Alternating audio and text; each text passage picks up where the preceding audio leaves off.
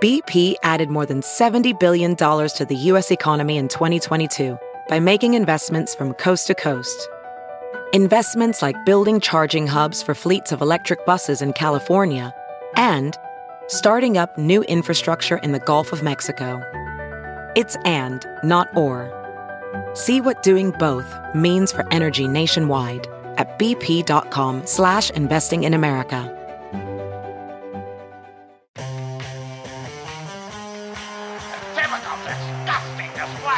Oh, tonight we got them. Goldie, the Sulk, and JC. The typical disgusting display. And it starts right now.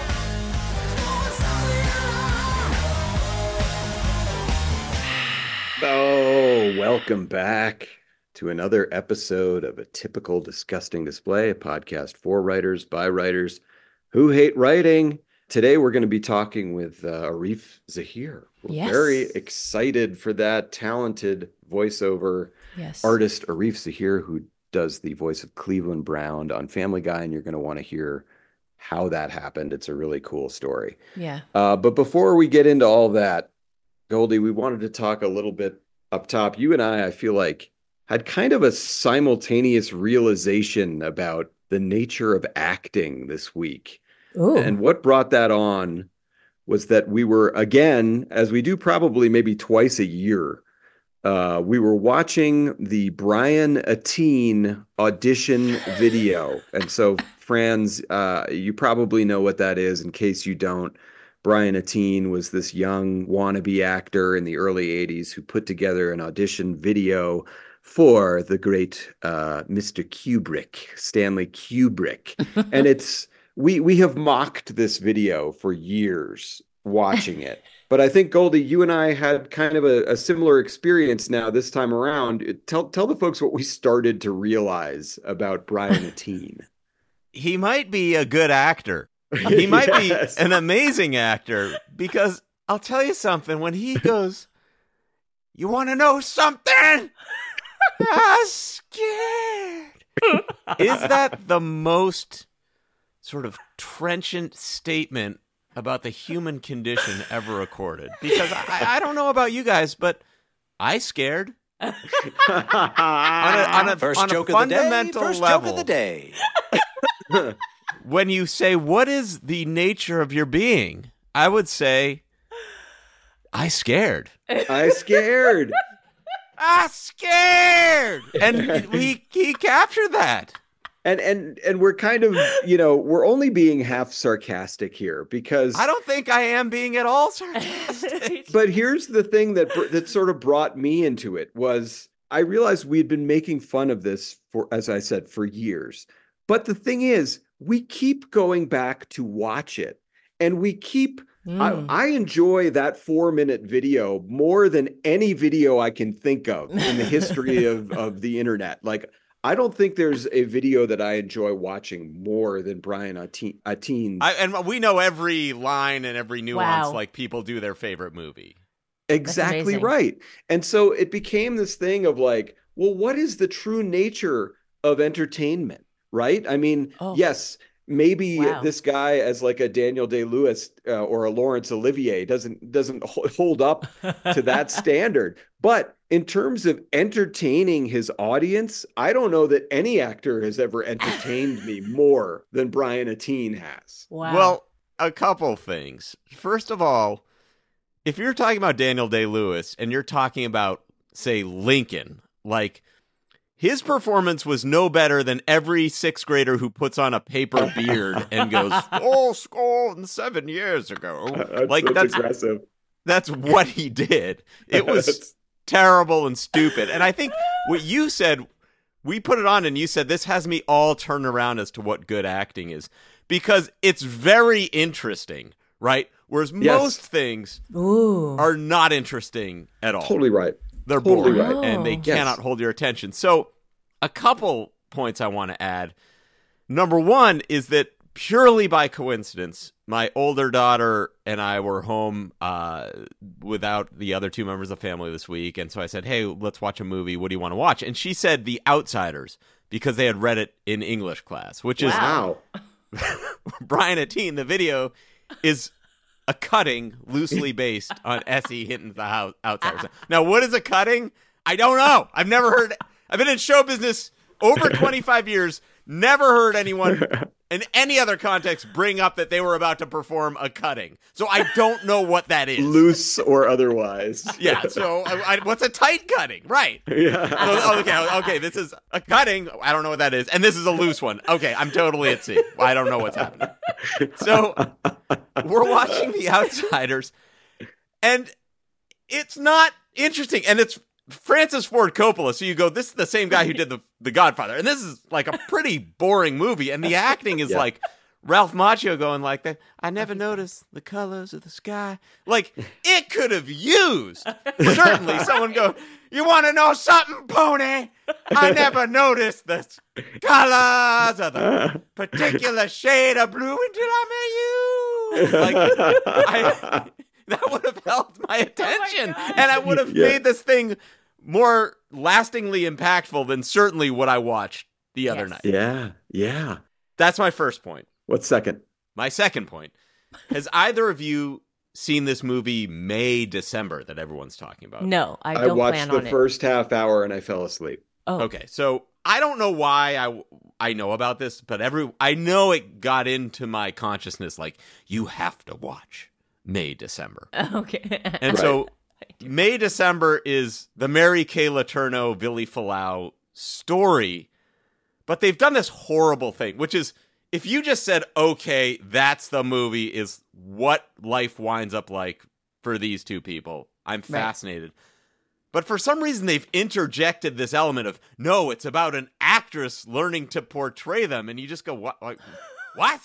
Like, what? And it's the same thing like when stand-ups do stand-up about stand-up. Like, or like when musicians write songs about being on the road. Or like you start tweeting about what's wrong with Twitter. And it's like, dude, you're in a barrel here. Like, this is not... Most people have zero fascination as to how you would portray Mary Kay Letourneau. Like, you just go, just show me you portraying Mary Kay Letourneau and Billy Falau. Interested.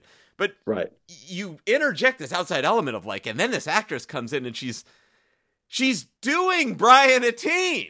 I know. Like, and everyone's going, this is great. Natalie Portman's great. It's like the last scene, she's fucking like as histrionic as Brian Atteen. At least. Yes. But for no reason. Like, you're going, and it's as though someone made a movie and they were like, I want you to be able to take any moment out of this movie and show it as a highlight at the Oscars for how hard they're acting. Oh God, like, yes. It's just like, they're acting. They're really acting. It's Ed Harris syndrome. And they're going through emotions of every kind and shape. And some of the emotions are very small. They're like tiny emotions. And some of them are so agonizing you wouldn't understand. And others, they reach a breaking point of emotion. And they're just gentle past the breaking point of emotion. And they're so... Oh, Jesus. And you go, what the fuck are you doing? And I'd rather watch Brian Atteen, who's just doing it, than this mess of nothing that you're telling me is genius. And so if that's genius, indeed, and that is Oscar-worthy, Brian Atteen is, by the transitive property of equality, a genius. I love that. That's so well said. Here. Yeah, exactly. No Santucci needed on that debate. Wow. Stand up solo no prep or whatever the hell that's called. Yes, and the acting was. And we don't even have time to get into Tommy Wiseau, who deserves our attention. So Tommy Wiseau briefly was the main actor in that movie called The Room, that they used to show at the Laemmle Theater every Saturday night at midnight, presumably for people to come in and make fun of it, because there is something very low budget about it. The acting, by my old way of thinking, was very bad. But now you think about the line, "You're tearing me apart." it's up there with frankly Scarlett. I don't give a damn. It's like up there with this is the beginning of a beautiful friendship. It's one of the great lines in Hollywood history. So I always think back to that movie, and maybe people have seen it, maybe they haven't. And if you haven't, it used to be available on DVD, and it's got to be streaming somewhere. But yeah, so like an hour into the movie, they're at a party. There's a party scene. And there's a guy at the party who has not been in the movie up to this point. Okay. And he goes up to the other characters and he goes, I feel like I'm sitting on a nuclear bomb. Like he has a secret. And then everyone in the crowd starts going, who are you? Because they haven't seen. And it's like the most fascinating and enjoyable 3 minutes of cinema. Like, there's just a character. You don't know who they are. And you're supposed to be going like, oh my God, this character is having a really hard time. They're really going through it right now. But you go, but I don't know who they are. And they're not in the rest of the movie. Oh, that's weird. Really? Yeah. So again, by our new way of reckoning, these all might be standout moments in cinema history. So yeah, it's definitely more enjoyable than, you're told you have to think Whiplash is great. Yeah, exactly. Right. Okay. I mean, I guess. I mean, it was decent. It was kind of hard to watch. I don't want that to be my music teacher. Yeah. Right. Does it make sense as to why people are attracted to reality TV now? It could be. It could be. It could be that reality TV holds the germ of the same kind of entertainment that Brian Atteen and Tommy Wiseau. It gives like a little peek into the process, which I think people like. Right. Yeah. Oh. People like to feel like they're seeing how it's made to some extent. But I'm with you. Like I am, because I'm starting to go through now all the Oscar contending movies and give me Brian Atteen any day. Any day. Now Brian Atteen is Leonard Bernstein. I'm watching that. I'm watching that and I'm enjoying it. I'm half gay. You want to know something? Right. Like that's I'm already scared. Scared. Like one of the things, having gone at 2 years of acting schools, they'll tell you like acting isn't yelling, but acting kind of is yelling. Right. Like you're not. That's not really accurate. Like, I mean, like great acting, which you're not even aware you're watching, and takes place in theaters that most people don't see, is listening. Sure. Yeah. Sure. Great movie and TV acting that I'm gonna remember. It's yelling. Yeah.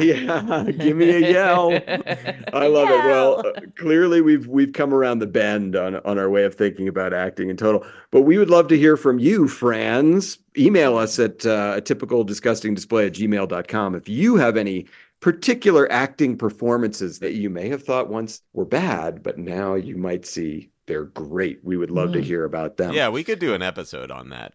We could just render a verdict. Yeah, exactly. Great or terrible, which is a verdict we render every week on this next portion of the show that we like to call Johnny Jokes. Whoa! From Hollywood and Aspen, Colorado, the Mile High Millionaires Club. Here's Johnny's. You son of a bitch, you outed me. And I will say snowmass. We don't like to say Aspen. Snowmass. Oh. That's the way that we get out of... Snowmass hole. JC beat me to it. Yep, you got there. Second joke of the day. All right, into Johnny. Well, maybe you heard about this. A Turkish lawmaker who claimed Jews will, quote, feel the wrath of Allah, died of a massive heart attack after a big dinner. Boy, I guess he felt the wrath of a la carte. Oh. A la carte. Another quick jab on my way in here. A 13-year-old has been arrested for planning to shoot up an Ohio synagogue. Yeah. Ooh. Boy, anything to get out of a bar mitzvah. Oh. He's 13. The premises are taking a very dark turn. I know. Yes, we're getting out of that. Here's a little. The setups are bleak. A little more wacky Bleaker of a setup screen. here for the third one. Japan. Japan is currently testing a rocket engine that works on cow dung. This is true. Japanese officials hope that the new engine will finally help them get to the moon. Cow dung. Yeah. The moon. That's like, 8-year-old stand-up Bert Yes. Dunphy has a joke for us. And by the way, are those the greatest jokes ever? It's fine. Yeah, Reanalyze, there's we'll nothing wrong. reanalyze stand-up. Nothing wrong. Okay. And finally, I don't often foray into this territory, but I want to close with a norm. Oh, wow. A norm. A rift in the Catholic Church has pitted the progressive Pope Francis against more old-school Catholic leaders in America regarding issues such as LGBTQ inclusion, divorce, and climate change. Not up for debate, however, boys' buttholes. Second, Johnny, take it away. All right. Well, a jury ordered Rudy Giuliani to pay $140 million to 2 Georgia poll workers he defamed. "I'm broke and can't pay a dime," Giuliani announced in front of 2 Seasons Partial Landscaping. 2 seasons. This is a me. Ooh, I a really do this. Goldie. This is just I a love it. joke for me by me. Wow. Boom. Boom, boom. A couple in Los Angeles recently celebrated their 82nd anniversary. They say the secret to a happy marriage is dying at 34. That is a you. Okay. Well, Quaker Oats. Quaker Oats has recalled its granola bars due to a risk of salmonella. The move predominantly affects kids whose moms don't love them that much. I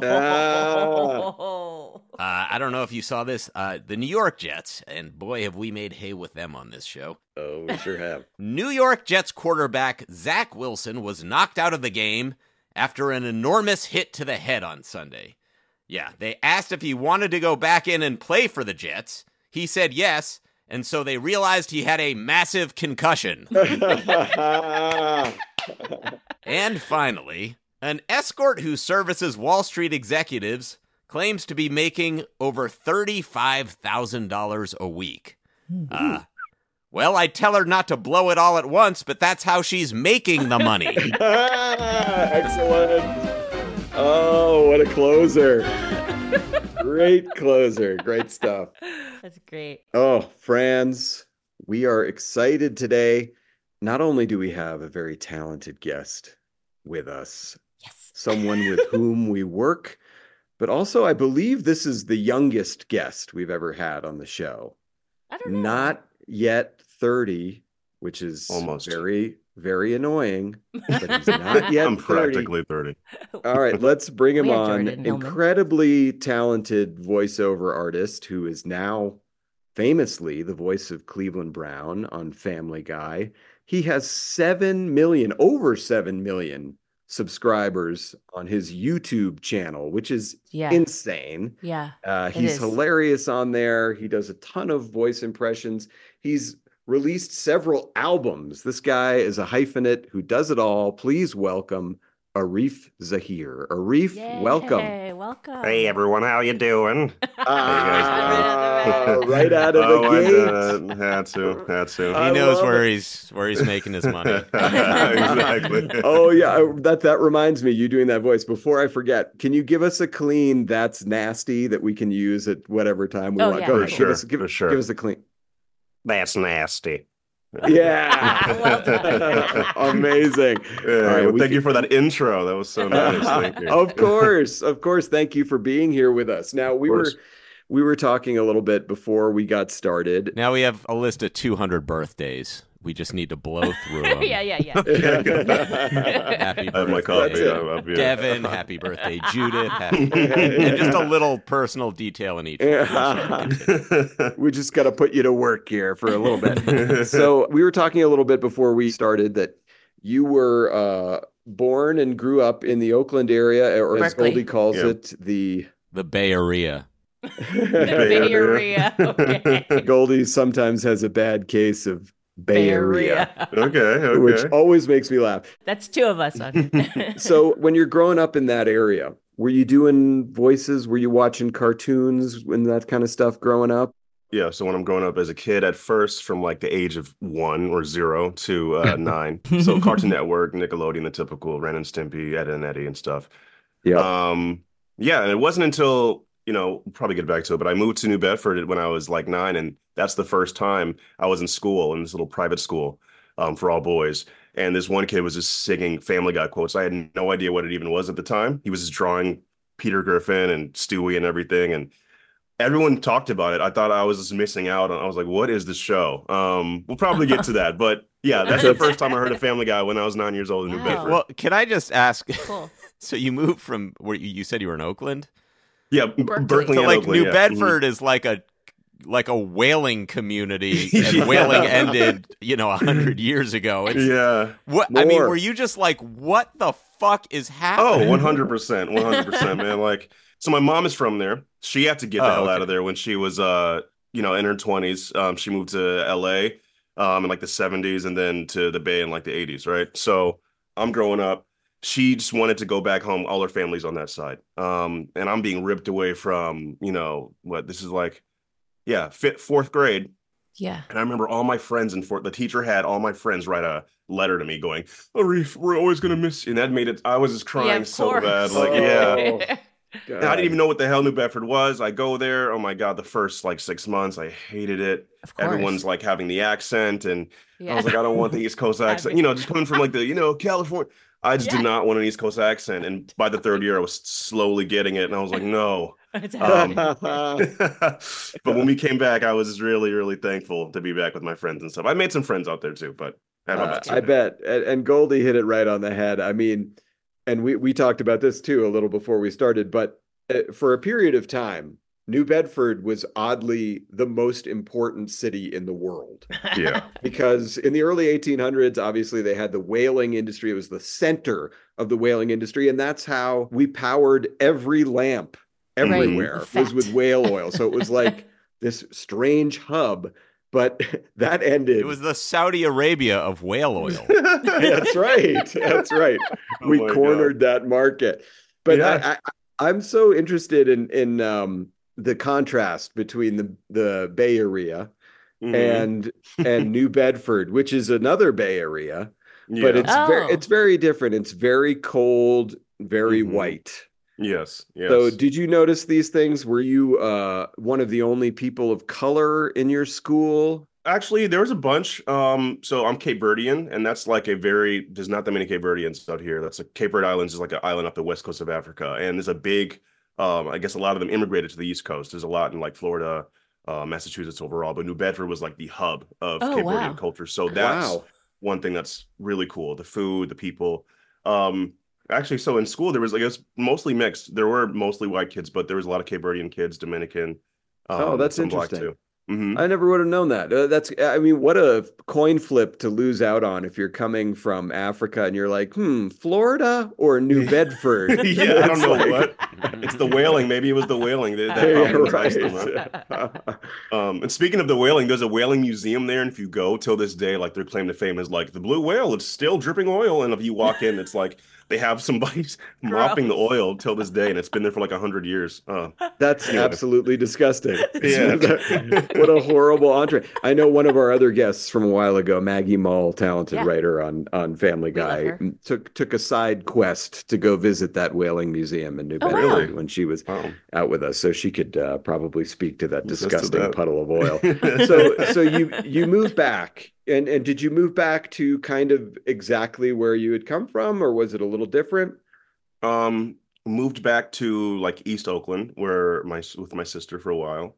Yeah. At the time before it started getting gentrified around that time, but it was still pretty like the stop sign had bullet holes in it, Yeah. right in front of the house. But hey, it was nice.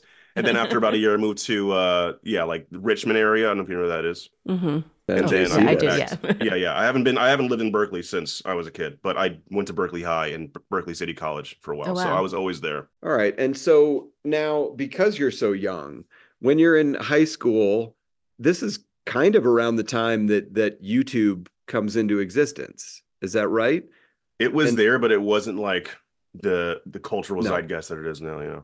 No. But when did you make your first sort of foray into the YouTube world? So I'd had a YouTube channel since 2006. I was doing magic tricks and re-uploading like Japanese commercials, getting millions of views off that. No Oh my money, God. but Right, back then. Were these tricks like store-bought tricks, like linking rings and the foam balls, or were you putting a spin on them? actually at the time, this was like when like Chris Angel and David Blaine were like really popping, right? So there's a website called Illusionist. And you can get it's street magic was the cool, thing. So it's like taking a quarter and turning it into fire and stuff like that. So when I can save up the money, there was like this one cool trick. You can like have a necklace like this, force a card onto someone and like put it onto the necklace and it looks like a stick, stuff like that. Really cool. Yeah. So that was like my thing for a while. And then that just didn't, that faded. You were what, 12? How old were you? Yeah, I did magic from 12 through, I would say like 17 years old. Did you do Amazing. cards and coins and stuff? Yeah. I know Mhm. something about this. So Cards, coins. Oh, cool. I had a levitate. year or two where I was obsessed with it. So Oh yeah. it was I like could reading levitate. tar bells and that Yeah. sort of thing. Yeah. No, there was a moment when I was in middle school, like, so when I first moved back to the Bay Area, this was 8th grade, and I was really into my whole magic vibe here. And at one point I had during lunch, I had this little friend of mine named Juan. He was like, "Hey man, show everybody." He was like my little hype man. I was like, "No." He was like, "No, do it." And I was working on this one trick that either David Blaine or Chris Angel did, where you could pick someone's card and then cough it out. And I was ready to do it. At this point, I had the entire school around me, the teachers, the coaches, Oh, everything like this. God. And I was like, oh my God, like this is my David Blaine, Chris Angel moment. Like if there was a camera there, it would look like the show. And I was like, oh Yeah. my God. So I did it. I was like, is this your card, right? The whole point is to force the card onto them. And they're like, that's not my card. And everyone's like, starts to walk away. And I go, wait a minute. And I pulled it off. What you do is I don't wait. I can't tell you actually. Anyway, I pulled it off. Darn it. You're just shitting cards. Yeah, exactly. I start to go, and everyone's like, what? And the whole trick is you cough out the card that's signed from them and everything, and I unfold it. Everyone erupted and like, Wow. like, oh my God. Even the teachers that hated me were like, all right, that was pretty cool. But get back to class. That was the peak of my, like magic world. Yeah. I did it a little bit in high school, but yeah. That's amazing. I mean, I know. that's basically like an in-game dunk. Yeah. Oh, Like 100%. that's incredibly cool. And I heard you slip something in at the beginning of that, because I know David Blaine and I'm sure a few of these magicians were famous for this levitation trick Yeah. that they could do. Is that something that you actually did learn? Yeah, and now there's like a simple like footwork Right. levitation. Yeah. You stand at a certain angle and it looks like you're actually floating, right? Not like the 20 feet off the ground thing. Right. But Stu can so do it. after another fun fact, after I had done that trick for about, I was the nerd loser in school, but for about 2 weeks, the girls would walk by in the class and go, hey magic boy, like that. I was like, yeah. Yes. And Magic I'll never boy. forget, man. Like it was one time in like the gym, and like these girls that I had always kind of thought were cute, they came up to me, and they're like, "Hey, Magic Boy, do a trick." And I was like, "All right, sure." And I was like, "All right, if I get the angle right," and I levitated, and they both went, "Oh my God, he can float!" And then I was like, "Yes." That's the extent of that, but yeah. Wow. This magic has brought you so much joy. Yeah. Well, I thought, I mean, there's a great, of course, the joke about now, watch me make my penis disappear. Yeah. I have an assistant. oh, Goldie had a long-term plan for magic. It's my Vegas After Dark act. Well, I thought there's nothing better for a podcast that is primarily auditory. Let's levitate on a podcast. I think nothing would be better. No, and well, by the way, you don't actually have to do it. Let's all just react like All right, here we go. Ready? Three, yeah. Holy Holy shit! I mean, I could see the angle, but yeah, he was levitating. Yeah, Goldie had this shit on it, even though we were all joking around. All right, so magic kind of carries you through this era of your life, which I think is cool, and that's your first foray into YouTube. So when did the gaming element of it come in for you? Because that's something that really blew up for you was being playing games and doing fun voices that people really enjoyed. I wasn't recording on YouTube yet, but so Modern Warfare 3, the original, right? This is like 2010. Yes. Cleveland show Warfare, obviously was like huge at the time.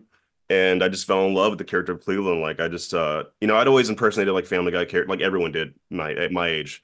In high school, there was moments where I would like just like when the teacher would leave, they'd be like, "All right, you do the Peter Griffin voice, do Joe." I was like 13, so I could do Patrick Warburton's like impression at the time because my voice was this deep when I was 13. Wow. So I would be like, So fun fact, Joe was my first like Family Guy impression. My friend did Quagmire, we did Herbert and stuff like that. This is left and right. And then when the Cleveland show came out, that's when I was like, oh, everyone just loved Cleveland at the time. And I was like, I want to practice that. I want to get good at that. And I was in summer school one time I was like, it was a horrible impression. I was like, "Hey, Miss Tramlet." And she was like, "That's really good. That sounds just like the black guy from Family Guy." And I was like, wow, I got to work on this. So I remember playing the game and, as an actor, I was like, I always just did fun little voices in real life. So let me just do it on the video game. And I started to really practice Cleveland. This was no recording or anything. I would just play Modern Warfare 3 and I would make the lobby start laughing because no one did it at the time, right?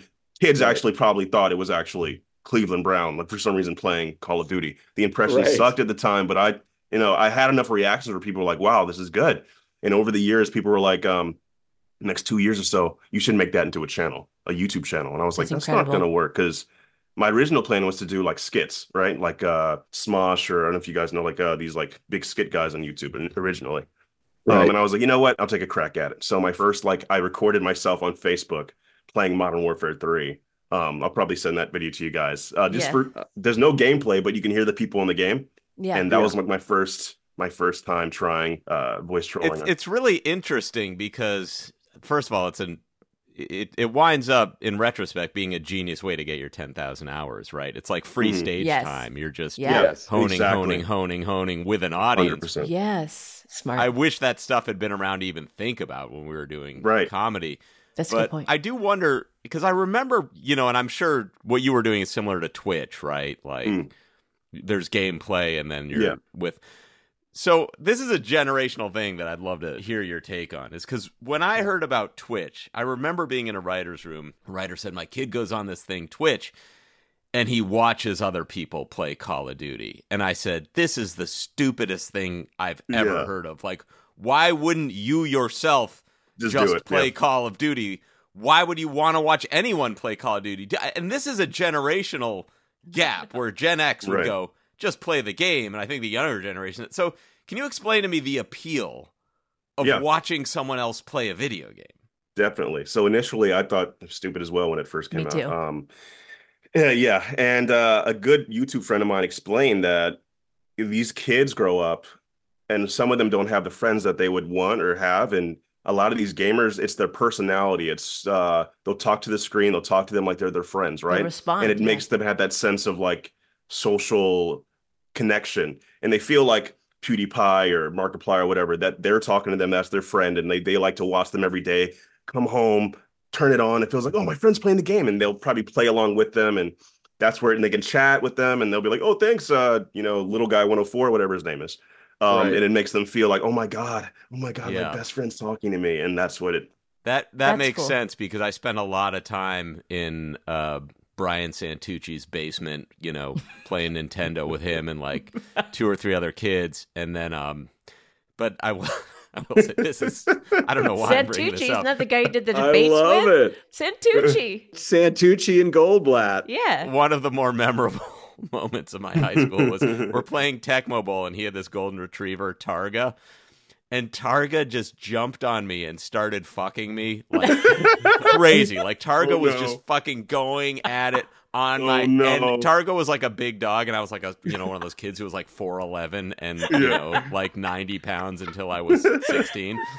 And like no one helped me, and it was just like 30 Dramatic. straight minutes of this dog fucking me as my friends were dying and playing Tecmo Bowl, and I'm screaming and begging them like, "Someone get Targo off me!" Anyway, so maybe that's their version of that.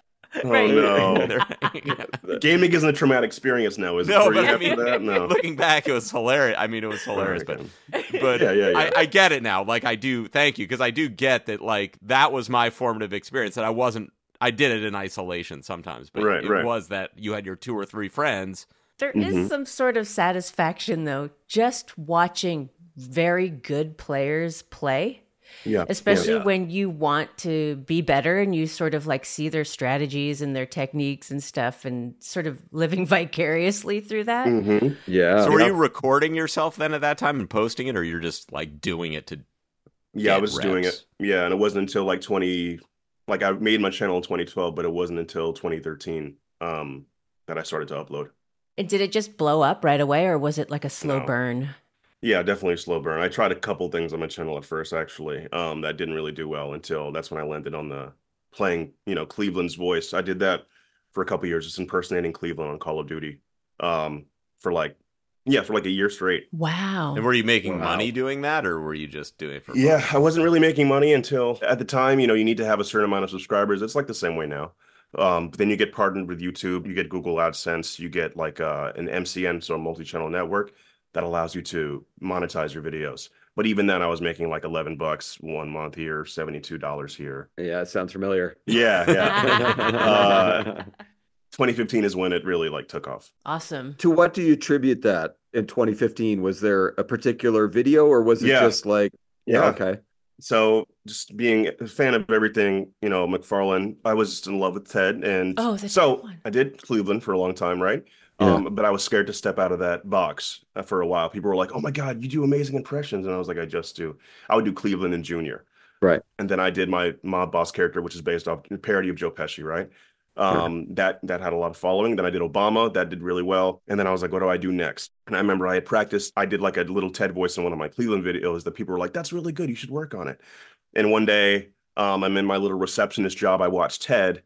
And I'm practicing throughout the film, just trying to voice my Seth. And I was like, let me try Ted on Call of Duty, because he's such a raunchy. At the time, YouTube had no restrictions with what you could say. And I'm like, this is like perfect. Like Call of Duty kids, it's the best voice for comebacks when someone says, Yes. They talk about your mom and tapping into the character of Ted. The Boston accent. People would just die every time, right? So it was a video I did after Ted 2 came out. I capitalized off that, and I was like, let me try Ted Plays Call of Duty. Until this day, that's my biggest video, and it just blew up. Wow. It's so and good. with that, I was able to go to college. I was able to move to LA all on my own. Yeah. Mm-hmm. It has like 20 million views. Were you doing stand-up or anything, or even trying, or you were just doing yourself on YouTube in video game lobbies? Yeah, like just YouTube. That's amazing. It was like a virtual stand-up in a way, because obviously I'm not going to put in the bombing moments where people wouldn't laugh or they would just call me out or say racist stuff. And like, I'm going to have like probably, you can attest, JC, like 5 hours of nothing. And then I cut together all the best moments. And then that's what it makes it seem effortless, Yeah. Yeah. Oh, that's JC's so cool. familiar with 5 hours of nothing. Yeah. Editing Yeah. this show. And cobbling together into something. Yeah. But so you bring up something interesting there that I'd like to ask you about. So it does feel like the gaming world, and then combined with YouTube, like there is just like a disturbing amount of racism in these lobbies. It's like people just feel free to, because they're sort of by themselves and there's no real danger to be like the tough guy, the racist. How do you deal with that? I mean, you must have you've probably heard 1,000 or more, 100%. Racial epithets tossed at you. Like, how do you deal with that? Oh, 100%. At the beginning, obviously, you have thinner skin, and, you take every single N-word or, homophobic slur or whatever as like you fight back, and that's what they want. It's trolls, right? And they're going to go outside and they have 100 black friends, and they're not going to, it's just that little edginess, like you're saying, right? And over the years, I'm like, oh, just don't feed it. And if you just fight back with comedy or just like not let them get it, They just, they die in the water. And I when they say when I'm playing Call of Duty and someone says that, I just, I either respond in a character's voice, or one thing I've been saying is I said, you probably don't wash your ass. And people, they get stuck like, what? Wait, what, dude? And everyone in the lab, all the time I'm like, they're like, yo, N-word. I'm like, do you wash your ass? And he's like, dude, what are you talking about? I'm like, yeah. And then the people in the lobby start laughing because it's just they throw them off the rocker, right? Oh, little great. things like that. Like, that's a good one. Just don't feed the troll. Just come back. Come back with like a funny joke or something. I wish I could do that. That's such a simple comeback, and it's perfect because it's like that's the level of intelligence probably that just it just wipes out like a whole sort of dumb guy when they're challenged about washing their ass. Exactly. You bring up like you've had to plow through, for instance, the N-word or homophobic kind of epithets. At the beginning, you said you were more thin-skinned about it. Did that just take your breath away, or was it something that you had already seen on there and you're like, okay, here it is for me now? Oh, Call of Duty, the early days. It's still bad now, but I think that's where it really spawned and really, no pun intended, but it really blew up from there. A lot of people, they just like it since. This is when YouTube content creation for Call of Duty was blowing up in the Modern Warfare 2 days, 2009, I think. And since so many people would make compilations of it on YouTube saying, oh my God, these racist people, more kids would start learning, I'm going to say it too. And it started becoming like this own little thing of its own, And they say some messed up things in there. Yeah. It feels like it's the sad sort of canary in the coal mine for the Trump administration. Oh, yeah. It's like, this shit has been breeding online and like really, unchecked for years. Right. And I think people are emboldened to kind of do this bullshit. But I'm glad that you found a way to kind of A, have thicker skin, and B, like brush these idiots off when you're on there. You kind of combat it with what you do, I feel like. Yeah. Like it's almost like you're changing the culture little by little. It's like the people are so excited when they see you in the lobby, when they figure out it's you. They're like, oh my God. And then it's just different.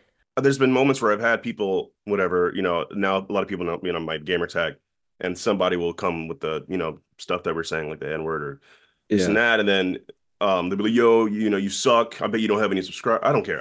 It's just funny to me. I like to pretend like, I only have 10 subscribers. Like, and then I'll have a fan go, oh my God, Azerrz guy. And the guy's like, who the hell is this guy? And it's just like, it's just kind of poetic. Like, just shut up. Not great. That I'm like, it's just like, it's cool. And to even the notion of just like online Call of Duty bullies, I was telling JC this the other day when I was recording that earlier on when I was doing my Cleveland voice and just really practicing. This one guy, he was in a party and I was doing it, making some people laugh. And he just goes, yo, man, I was like 19. He was like, yo, man, that's the worst Cleveland Brown impression I've ever heard in my life. And I was like, shut up. And he was like, no, dude, honestly, you should kill yourself. This is horrible. This is the worst voice I've ever heard. Don't even try anymore. You're never going to get anywhere in life. And at the time I was like, and then his friends were like, yo, Connor, dude, calm down. He goes, no, man, screw this guy. He sucks. And I was like, why is he? I had to turn off the game and walk around my neighborhood for like an hour thinking, wow, maybe I'm not cut out for that. Like it was really early on in the day. Yeah, that would. Wow. It made me really depressed. Like for like a week, I was like, wow, I suck. Yeah. It's just people that take the opportunity to, because they're having a bad day, whatever, just to do that. Yeah. And bring you down for no reason. Did you circle back and find that guy after you got the part? Yeah. Fuck you, Connor. Yeah, right. I wish. That's so great. I'm sure he saw it. Yeah. So you're starting to, you said in 2015 is when you kind of blew up with the TED video. And then when you're entering in these games on YouTube and people now know you. Yeah. So what is that like if a game is about to start and you see the list of 7 or 8 names on your team, and then people on your team and the other team start to go, holy shit, it's him. Like is that intoxicating? At the beginning, for sure. Like I was like, oh my god, this is so cool. Like I would make compilations on YouTube. You can find them back in the day when I was like, the video title was like, I'm getting noticed now, and I just made a whole compilation. I put subtitles on it. That's cool. Now it's obviously, I think that's like pretentious for me to go, oh my god, it's just more like I have to change my gamer tag now, because I can't even play without someone going, oh, you're Azerrz. Or there'll even be moments where I'll be doing voices and people will, like, they've seen me in the past on Facebook, Unilat or something. They'll go, yeah, he's doing a YouTube video. Hey man, you were good, but I'm trying to play. Like people will know it's me and be, you're cool. I've seen your video when I was 13, but They don't want to be in your video. And I respect it. Do you ever fall out of love with the game? Like in terms of like playing? Yeah, definitely. Yeah, I mostly like. Are you just like, I've been in this virtual campaign or whatever for 12 years? It's enough. 100%. The one time I tried to play Call of Duty, again, this is generational. Well, first of all, I used to have a stand-up joke, which was true, that my dad fought in World War II, and he got a Silver Star Medal on Guadalcanal, and I couldn't figure out how to beat Call of Duty on Xbox. So I had to call him and be like, when the Germans are in the bunker, do you hit X or what do you... But, like the motion of it made me so instantly sick that I was like spitting into a trash can. I was like, this is disgusting. And so I just like, I can't imagine playing for more than an hour, and you've played for much of your life. Like, do you ever feel like you want them to ask you what the game should be? Yeah, I've never gotten physically like tired of them. I've gotten more like burnt out in the sense of, so they alternate every year. They drop a new Call of Duty every year. 1 year is World War II, 1 year is Modern Warfare, 1 year is you can run on walls and it's futuristic. Yeah, so there's some clunkers for sure, but you got to stick with the zeitgeist in terms of views and everything, right? So there'd be times where I'm like, oh, I just get on the game and I won't even play my pastime on a lot of these like multiplayer games. I'm more of a single player guy, but usually when I'm playing multiplayer, it's just for my channel at this point. It's just to get the reactions. Is there a concierge thing where people want to pay to play with you ever? I'm sure there's a possibility that exists somewhere. Like that feels like a cameo type thing. Yeah. That's a great idea. Wow. I'll pay $100. I wouldn't charge them. Yeah. You could though. You should. Yeah. You should monetize this. A lot of these kids are probably better than me. Yeah. Definitely is, right? It's so funny, like, because I loved Call of Duty, like, when it first came out, because, we're old. But before that, I used to play a game that didn't have the multiplayer online part of it, but I used to play a game called Medal of Honor. Oh, yeah. It was also like really fun World War II game. And so then when Call of Duty, it felt like a huge jump in graphics and all that kind of stuff. And it was very fun for a time. And then everybody figured out the spawn points. Yeah. And you would spawn and be dead, spawn and be dead. Spawn and die, spawn and die. That was killing me. So you talked a little bit before we came on about how you have, because of your setup and your recording, there's a lag. There's a lag in your play. That's got to be incredibly frustrating. So that I just use it, as an actor, I just use that to the state of like, oh, Cleveland can't play the game. He's some older guy, like he's gonna suck. So I'm like, if I die, I'm like, that's not me or Arif, it's Cleveland sucking, or it's Joe Pesci who can't play, or Obama, he wouldn't know how to play Call of Duty. So I use it to that, Right. Has anyone ever contacted you, like, I mean, in a legal sense, an attorney, or like, you can't do that voice, or you can't say that on here, or is it just like they don't even know what's going on, and it's all good for the game in a sense that and it's good for the show you're impersonating, that people care about it. Right. Yeah, I figured since it was under parody, it was okay. But there was one time years ago that some guy was like, we should do a soundboard app on the App Store. And I was like, okay. And I was like, 19, and it was like my Italian mobster voice, Obama's voice, Ted in Cleveland, and then I remember Fox actually at the time flagged the app because they thought the Cleveland lines were actual from the show or something like that, and they had to go through a whole legal. I was like, oh wow, I know.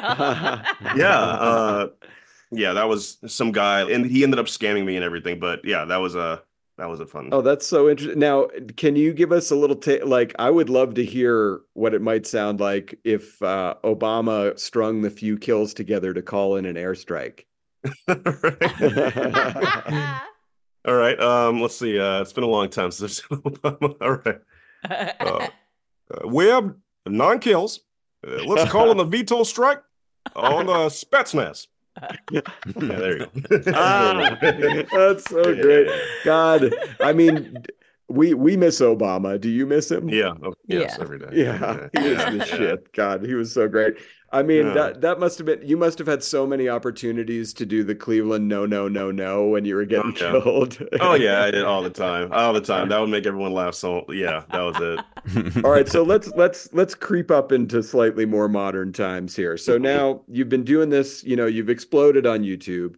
You're doing Cleveland, Obama, this Joe Pesci voice, etc. Trump. What was your first contact about potentially you could be the next Cleveland Brown?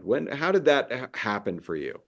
Yeah, so obviously, the moment Mike stepped down on Twitter, I'm getting flooded. Oh my God, this is your shot. Instantly, I thought there's no. They're probably going to write him out of the show. Like that's, there's no way that, no one's going to be able to do Cleveland's Right. good as Mike. I just instantly thought that. I was like, even myself, no one's going to, there's nuances, there's stuff there. There's a character there that I watched Cleveland show a lot. I'm like, I can't imagine anyone impersonating him that way. Right. Right. And they're like, you can just try it. It's like, don't sell yourself short. And I was like, you know what, screw it. I'm gonna make a TikTok. And that's when I just did like a, cap. I was like, oh, Junior, who's gonna do the voice? Whatever. And I put myself in it. And it got like 2 million views on TikTok. I was like, it's really cool. My fans were so nice. They made like a 17,000 signature petition for me. I was like, oh, that's so sweet. Yeah. And I was like, I was telling my mom every day, I was like, this is probably not going to happen. She goes, stop saying it's not going to happen. But I was like, okay, well, whatever happens, happens. This is really cool. I'm like, I'm not signed. I don't have an agent. I'm just a YouTuber. There's like a stigma against YouTubers, this and that. And I'll never forget, I was recording music one day. I was in the studio with my engineer, and I'm just have my headset on and everything. And I get an email. This is probably about, a couple of weeks after everything is going with the TikTok and the petition and all that. Right. And I saw an email. I'm recording. I'm getting ready to go, and then I see it says Fox, and it goes, "Hey, Arif, we have been." And I was like, "What?" I just saw like the little preview, and I'm like, "All right." And my engineer's like, "What's going on, man?" I'm like, "One second," and I press it, and I'm like, and then I'm like, I'm scrambling to look for to see if it's a scam on the bottom, like some like the name, yeah. Like, yeah, and I'm like, okay, this can't be real. Oh, and it's like, we're looking for New Cleveland, this and that. We would love for you to audition. And I'm like, okay. One of my fans made like a very, legit. And I see the signature on the bottom. I'm like, okay, it says Fox 20th Century Fox Disney. And I'm like, okay, whoa. And I told my engineer, and I'm like, yo, dude, I just got an email about potentially auditioning for Cleveland. And he goes, no shit. And I hear him in the earphone, no shit. No, he comes in the studio. We're both in the mic, and he's like, yeah. And we're just yelling. And I'm like, oh my God. And I was like, I'm sorry, I can't record today. I drove like an hour to Pasadena to record and everything. I was like, I got to go home. He goes, that's fine, man. Go, go, go. Wow. I call my mom. I'm in the car. I'm like, Mom, I got the email. She's like, no way. What? And I'm like, yeah. And instantly, it was Christina and Jackie. And I'm like, would you like to audition? I'm like, no, I'm good. But that was that whole process, man. I was like, oh my God. And so the first round of auditions, it was like I was freaking out because I saw the script and I was like, okay, do they want modern Cleveland? Because, Mike's coming to the character more. He's more animated. He's more loud. He's more, after the Cleveland show, he's had a lot of development. Or do they want the more season one drawn out, slower talking Cleveland? What do I do? Right. And then luckily the script it was like an older episode. And I was like, okay, this is what I'm going to do. I'm going to voice match his lines from that episode. And then also, to be cool, to set myself apart, do the Cleveland show version of Cleveland too. And I think that's what they were like. I think that's what kind of helped me, Yeah. And so the auditions forward, I just did the modern That's technique. so amazing. And were you aware along the way? You must have known clearly there would be others auditioning for this. Did you ever hear about who they were? Or, yeah. Kind of like who you were kind of auditioning with for that part? I had some like friends in the industry, like very few, but that said they got the audition as well. And I'm like, oh, cool. And it was like a friendly competition. He was like, you should get it, but I'm gonna, man, I'm gonna do my best too. I was like, oh, of course. Yeah. Wow. So yeah, that was mostly that. Yeah. That's good that it was a friendly competition. That's nice to hear. Yeah. Doesn't often happen in Hollywood. Yeah. From our side, I remember, so we have a very talented director at Family Guy named Greg Colton, who, he's one of our best directors. He's been there forever. And he was the one who brought you to our attention. I remember when, the whole Cleveland thing was going down, and I think there was some internal conversation, like you had said, like, does this character even continue? Like, is it because Mike's stepping down? Do we just kind of leave the character behind? What do we do? Right. And I think when Greg Colton sent us, I believe it was that maybe the TikTok that you had made, and we watched it and were just blown away. And I think that it was from that moment where we all stopped thinking about like, should this character continue or not? And it was more like, oh, this guy is great. Like, we need to get everyone as excited about this guy as we are. So when you start auditioning, and you're auditioning against other people and you're doing your stuff with the newer Cleveland, the older Cleveland. Right. How many times does that happen? Like, how many times did you have to audition until you got the part? I think it was 3 to 4 times over the span of and after each audition, it would take I can't remember. I'm thinking like at least 1 to 2, 3 weeks of Jackie or Christine would be like, I know this is how it works. Like, don't feel we're going to keep in touch. If we don't respond, just don't freak out. So in those moments, obviously, every single day, I'm like, I didn't get it. I knew it, And I was like, you know what, Mom? My mom was, we're talking every day. I was like, at least I auditioned for Family Guy. That's the coolest thing I could have ever done. Like I was like, after each audition, I was like, you know what? I can just say I auditioned for Family Guy. That's it. Like, I don't really, I'm thankful that I even had that opportunity. So every single day that happened, it was more like that. Yeah. When I recorded you with Jackie in the other booth, and you were, sort of that's like the final audition, right? That was the final one.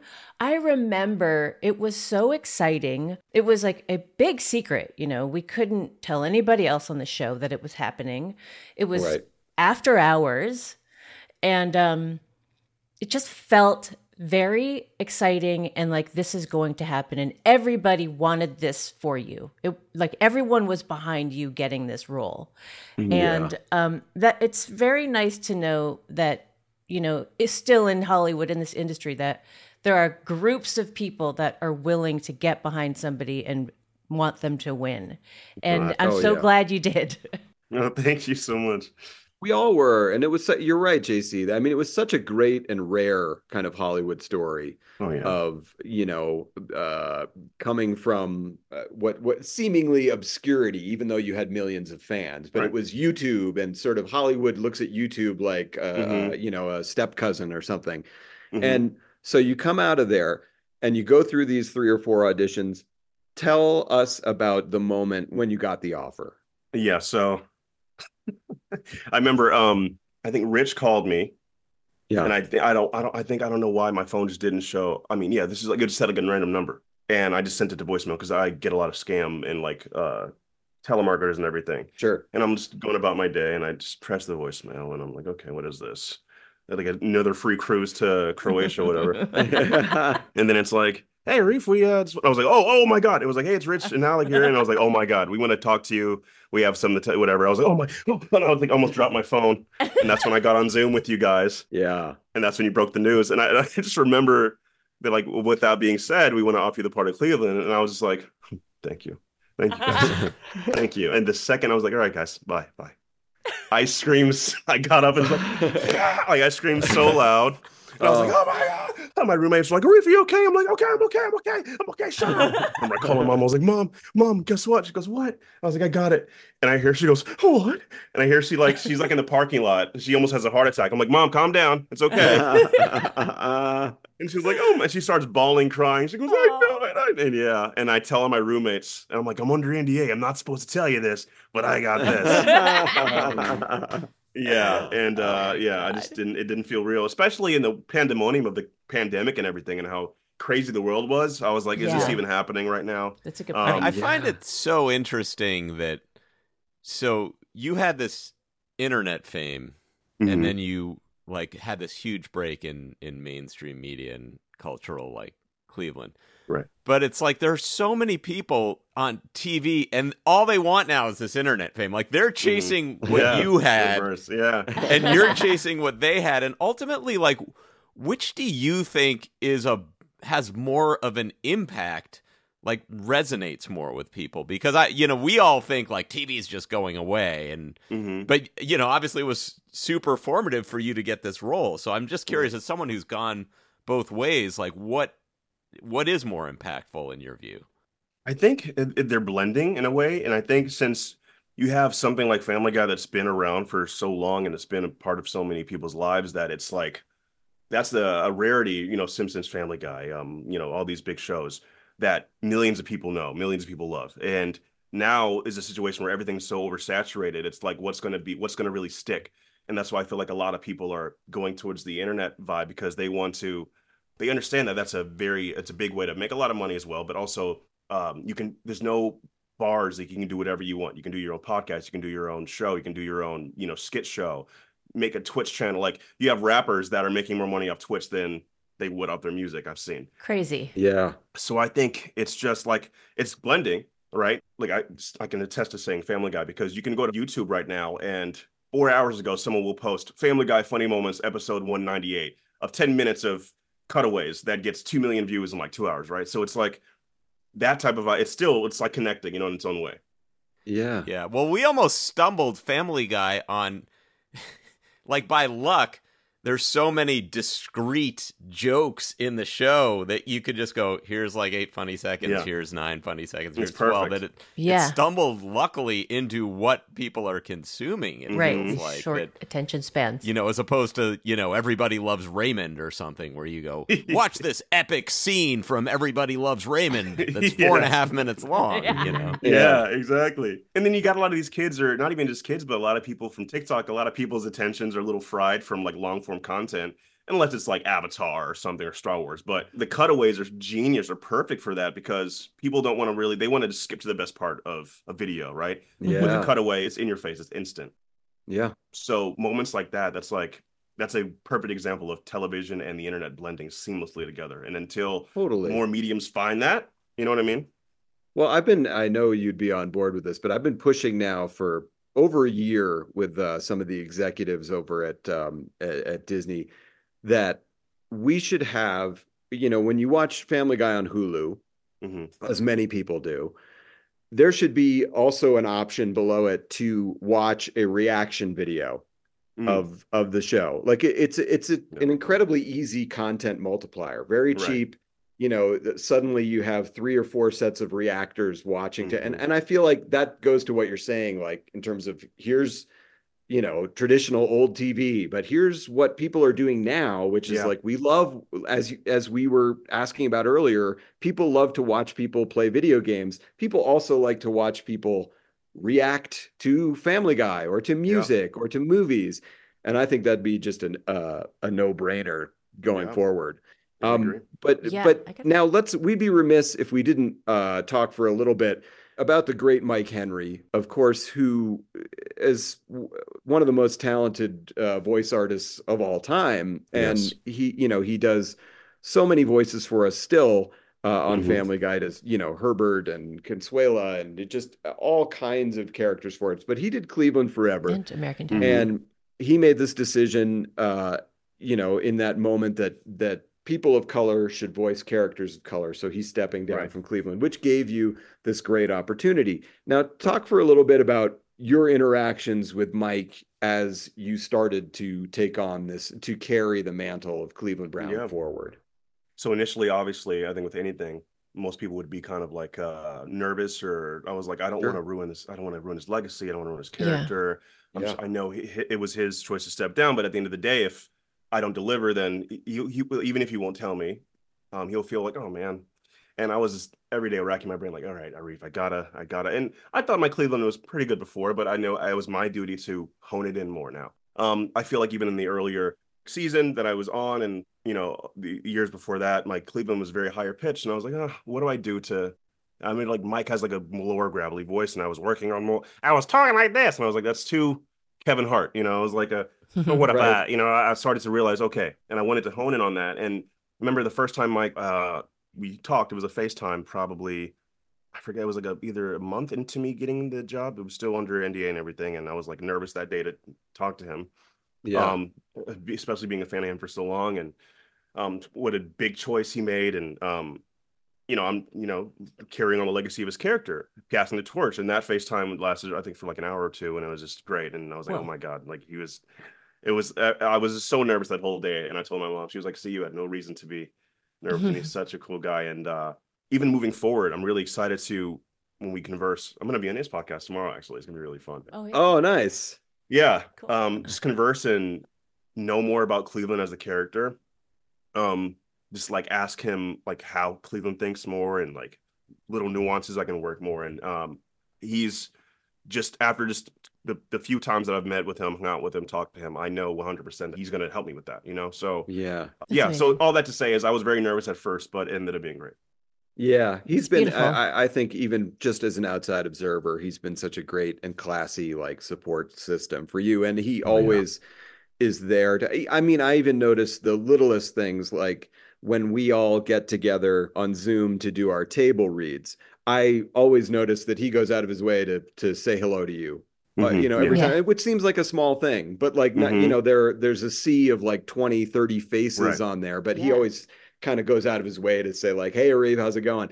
Yeah. And I think that just sort of speaks to, as you said, he made a very tough decision, and one that he did not have to make. Like, this was kind of on his own. And I think it's been great to watch both of you go through this process. And I think, it has elevated both of your statures by like this whole thing that's happened. But I think it's interesting that you mentioned, well said, at first your Cleveland voice was a little higher. And I think that's just a natural thing. As we pointed out at the beginning of this interview, you're the youngest guest we've ever had. You're not yet 30, and Mike is in his 50s. And naturally, your voice gets lower as you get older. So what kind of things did you do to your voice to help you kind of remember or stay low? Right. Yeah. So every time I record, I just watch Cleveland Show episodes. I try to voice match Mike more. And like I said, there were things that I didn't even, since I was just like autopilot doing it on Call of Duty years ago, I never really, it was good enough on the game that people liked it. Right. And I was like, okay, if I'm on the actual show, if I'm this Hollywood Mike, if I'm on carrying Mike's legacy, what can I do to elevate it even more? And that's when I realized, because I would have to come in sometimes and re-record because it was too high pitched. And I was like, wait a minute, I am. And I watch my older videos now. I'm like, wow, it's so high pitched. And like I said, I would just watch episodes and I would actually try to impersonate Mike Henry a little bit and then use that and then turn it into Cleveland's voice. It was like a little technique. I haven't done it a lot, but there are moments where I would try to just talk like Mike, not perfectly, but use his gravel in his voice, use his pitch in his voice, and just turn into Cleveland's voice. And that's one technique I would use to try to like master it a little bit more. Wow. Well, you're so good at it. I mean, you as much as you blew us away when we didn't even know you, when we first saw these videos of you doing it and we were just like, this is the guy, like, this is awesome. Like, as great as you were then, you've gotten exponentially better, which I think is, that's a compliment to you, because I think a lot of the times you think of, this younger generation and they're resting on their laurels and this guy just got this job and he's not going to really do much to kind of tend this garden, but you have done the work, as people say. So we appreciate that immensely. And we also appreciate you've been very generous with your time today. But before you go, I just wanted to talk a little bit about your music, which is so cool. And like, you make these albums kind of yourself and release them yourself. Yeah. So tell us a little bit about how you got into music, what kind of style you sort of see yourself fitting into, and how these albums have done for you. Yeah. So started when my heart was broken in 2018. Oh, yes. Initially, though, I always sing throughout my life. In high school, middle school, girls would be like, "Oh my God, you can sing!" And I was like, "Yeah, whatever." But ever since I was like, I just always had this like stardom thing I wanted to do. Like, I wanted to just get my mom a house and a car. That was my dream, right? So Jim Carrey, Martin Lawrence, Eddie Murphy. I was like, I want to be like them. But I would like envision myself in middle school, like singing in front of all the girls in school and like making them fall in love, like NSYNC videos, having all the girls fall in love with me. And I was like, how am I ever going to do that? They're already calling you Magic Boy. I mean, come on. So that was that. And I never took it really serious, but like I did like chorus in 5th grade. And sometimes, like I said, in high school, girls would say I could sing a little bit. I would just like be humming in the corner. But I wasn't until, on my channel in like 2018, I was like, let me try singing, because I kind of wanted to do that on my channel, but what's a way to do it? Let me do it as a voice. So the whole thing was like, I would play these Cholo characters on Fortnite. That was the first time I ever sang. And I was like, I'm going to sing as the Cholo, but I'm going to sing in my real voice. But if people say it's bad, I'll say, that's not me. That's the character singing. That's not right. So that was like another fail safe I used, right? And I tried it. Great. Everyone in the comments, I uploaded it. I was like, all right, let's see how it does. And everyone in the comments was like, whoa, Azerrz can sing, bro. What the heck? This and that. I was like, all right, this is a new series I'm going to try. I do it again as myself now. And that video, I think that's my second most viewed video after the TED one. 20 million views on that. Like 20 million views. I uploaded that 5 years ago. But that did really good. I did like 4 or 5 Fortnite singing videos, and those all did good. I shared my song, like my first single ever, August, on there. And then that blew up, and that has like 16 million streams now. But yeah, so I was like, all right, let me just make this. At the time, I was having more fun doing that than acting, and even then, like, I was like, I want to be able to I fell in love with live music. I went to Coachella, like I go to concerts all the time, and I love the connection. As an actor, you get that connection in a way. You walk the red carpet, or someone sees you in a coffee shop, right? When you're trying to just enjoy your life. That's for any type of visual entertainer, obviously. But with that concert vibe, you can see your audience and have an energy connection with them. I was like, you know what? One day I want to do that really bad. How can I do that? And that's where the music started happening. So I have a bunch of music that I haven't released in the past 3, 4, 5 years, because I'm going to release an EP next year. That's great. But yeah, I really want to use that as a way to bridge into live music, just going on tour and everything. Performing. Amazing. That's so cool. So awesome. That's so cool. And I think it's great that I feel like this is the modern way. It's like you've taken the record labels out of it. It's like, I'm doing this. Yeah. I will put it out. People will respond to it. Exactly. That is so cool. It's so funny that the last stage of everything is now live performing, whereas like, yeah, I just watched the Little Richard documentary last night, and it's like the way used to be like 1 million small live performances, right, and then they put you on a screen. I mean, yes. I think that's like remarkable. Yeah, that's cool. Yeah. Really cool. Yeah, it's so cool. Arif, your story is so awesome. You're such a good guy. It's like always great talking to you. You seem like just like a real sweetheart, and you're so good at what you do. So thank you for being a part of Family Guy. Thank you for being a part of this show and being here today. Thank you for everything. So much. Thank you guys. This is amazing. Thanks, Arif. Oh God, Arif is you know what? It's like I may sound old saying this, but he seems like such a nice boy. He really does. I like him so much. He's such a sweetheart. It was so great talking to him, and he's so talented. You were talking about earlier reaction videos. Yeah. You should do a reaction video to the Brian Atteen audition. You guys should do a reaction video. I know. Well, the problem is, the great thing about reaction videos is you want it to be people seeing something for the first time. First time. Oh, yeah. I see. So, I mean, we could show it to you. Have you seen it? Maybe the very beginning, but I remember some of it. So it wouldn't be the first. Yeah. All right. Well, we got to get maybe Stu. We can get him involved with this. This would be a cool way to do it. And we'll record it for you. We'll work that out down the road. But now let's get to a portion of the show that we like to call Top 5. Top 5. God, we sound good. Okay, this was my category. Surprise, surprise, from Eeyore. Top 5 depressing songs. Depressing songs. All right, here we go. There were obviously a ton to choose from. These were my 5 in particular. Number 5 for me is a song by Simply Red called Holding Back the Years. Oh, that's a great song. That one gets that. As the kids say, oh, that's a mood. I mean, I guess these are all a mood. I hate when people say that. Yes. All right. Number 4 feels kind of similar. Here Comes the Rain Again by the Eurythmics. Oh, that's a great song. It's a great song. Yeah. It's dark. It's depressing.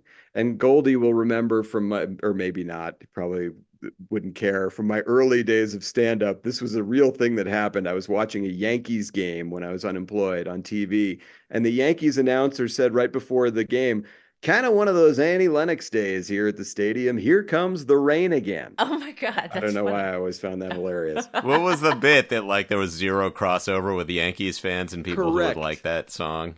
Exactly right. Yeah. I don't remember any kind of punchline. It does seem but like that was a very Norm Macdonald thing that, like, really the reaction to the Eurythmics when they came out was, she's got a guy's haircut. Like that just dominated the music. It dominated everything. That was like the only sentiment that was expressed around the whole thing. Yep, totally right. Great song though. Number 3 most depressing songs. A song and by the way, this whole list could have been Pink Floyd, but this was the one Pink Floyd song I used, called Mother. It's off of The Wall. Oh boy, that one gets deep in a hurry. You better be in the right mood. Number 2, and again, this whole list could have been Radiohead. By the way, why would the guy's mom know if they were going to drop the bomb? Well, but he says, was she plugged into the NSA? She's I don't know. It's just her opinion. He's saying, "Mother, do you think they'll drop the ball?" Yeah, not have you signed off on it. It's just some woman in a house somewhere. She fucking know. Bless you for riffing on the first line. I appreciate that. Number 2 is a song by Radiohead, which I think might be one of their best. It's called "Paranoid Android." Oh, love that song. Yes, it's an epic, depressing, great song. And number 1, this was hard to come up with the number 1 depressing song because there's so many. I ended up going with "No One Is to Blame" by Howard Jones. Oh, that is a very sad song. You know what? It's a song about interracial dating. And that makes it even more sad when you listen to it. Oh, but wow. That's my list. They were fun to listen to. It's great. Yes. Who's up next? I think it's just No? Is it me? Go ahead. Is it me? Okay.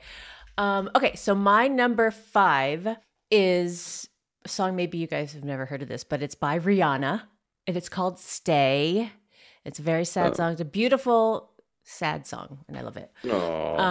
Number 4 is a song by Brada Is, or is it Hawaiian artist? I don't know how to pronounce his last name, but it's like Israel Kamakawi Waole or something like that. So he does a cover of "Somewhere Over the Rainbow" into "What a Wonderful World."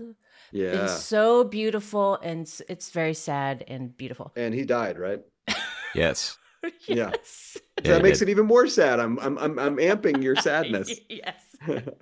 Number 3 by Radiohead, "Fake Plastic Trees." That was I considered that one's a great one. Yes. Great. I have 2 Radiohead songs on here.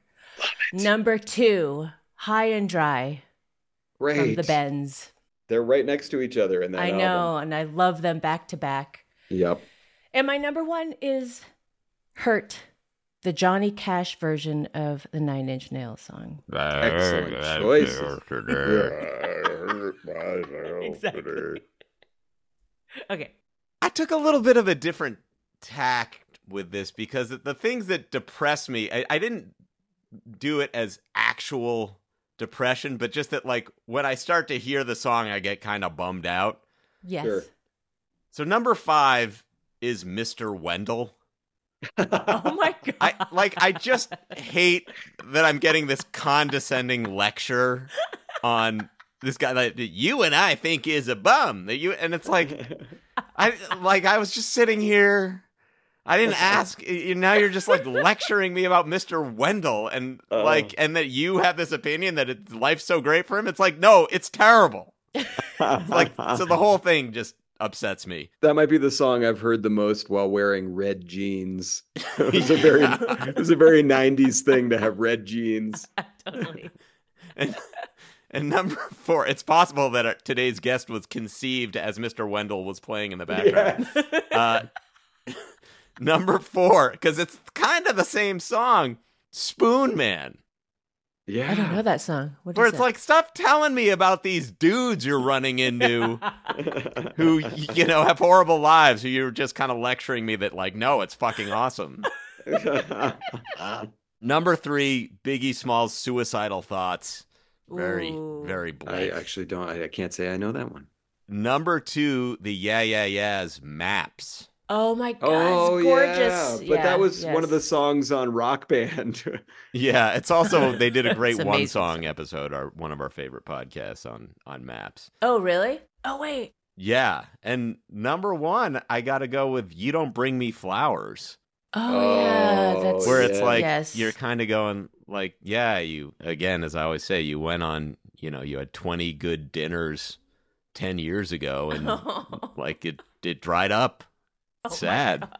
Yeah, that is a sad song, but it's been forever changed for me because Seth and Alex Borstein perform that song as Peter and Lois in the Family Guy live shows. And of course, Alex Borstein always goes off script and Seth will sing like, "You don't bring me flowers," and Alex Borstein says like, "You don't lick my pussy." So oh my God. It sort of changed it for me. That's a great list. All right, Goldie, what do we have next week? Next week, the top 5 people you'd gladly trade lives with. Love it. Anyone who can take their shirt off while being comfortable. There you go. Right. That might be one. Yeah. That's great. I love that. That's a great list and a good antidote for today's depression. Okay, now it's time to close the show as we always do on a high note.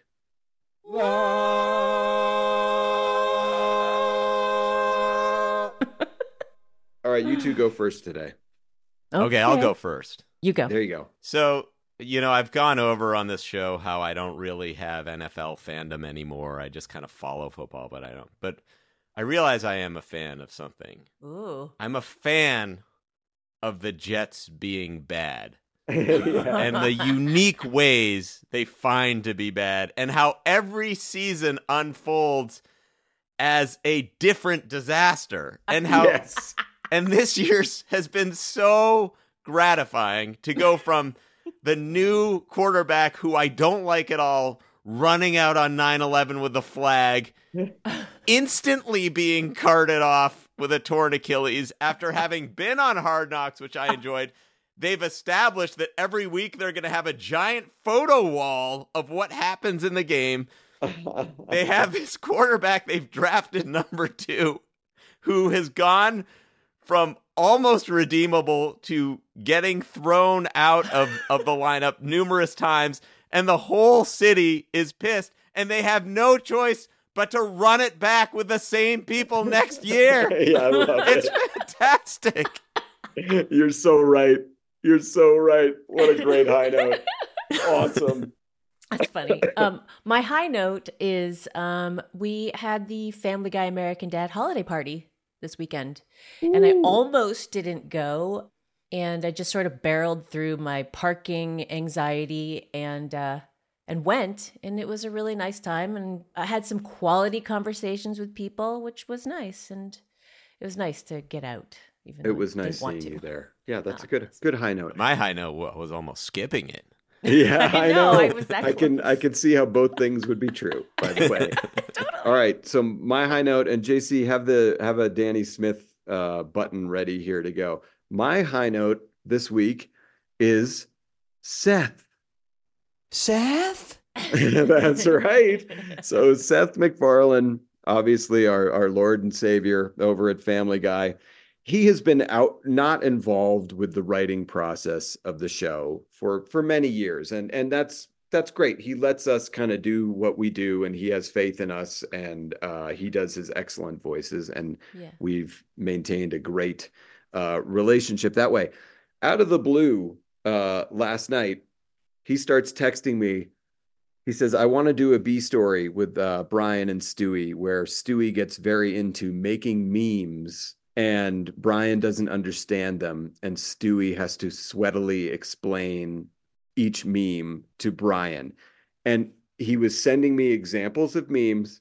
He was sending me voice memos as Stewie, saying the lines. Like, in the space of 10 minutes, he did what it takes our Family Guy room a good 2 days with many people to do. He had constructed this entire B story complete with examples and jokes in 10 minutes of texting and a couple of phone calls. And it's always so awesome for all of us on this show, obviously, when Seth is engaged with Family Guy. Yeah. It's just a great thing for all of us.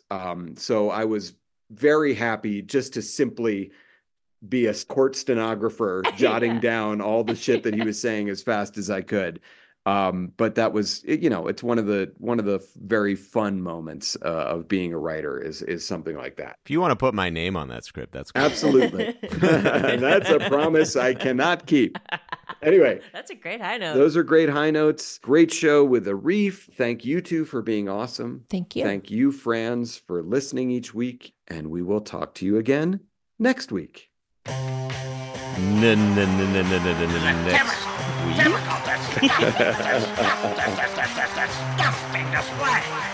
was fun. And it stops right now.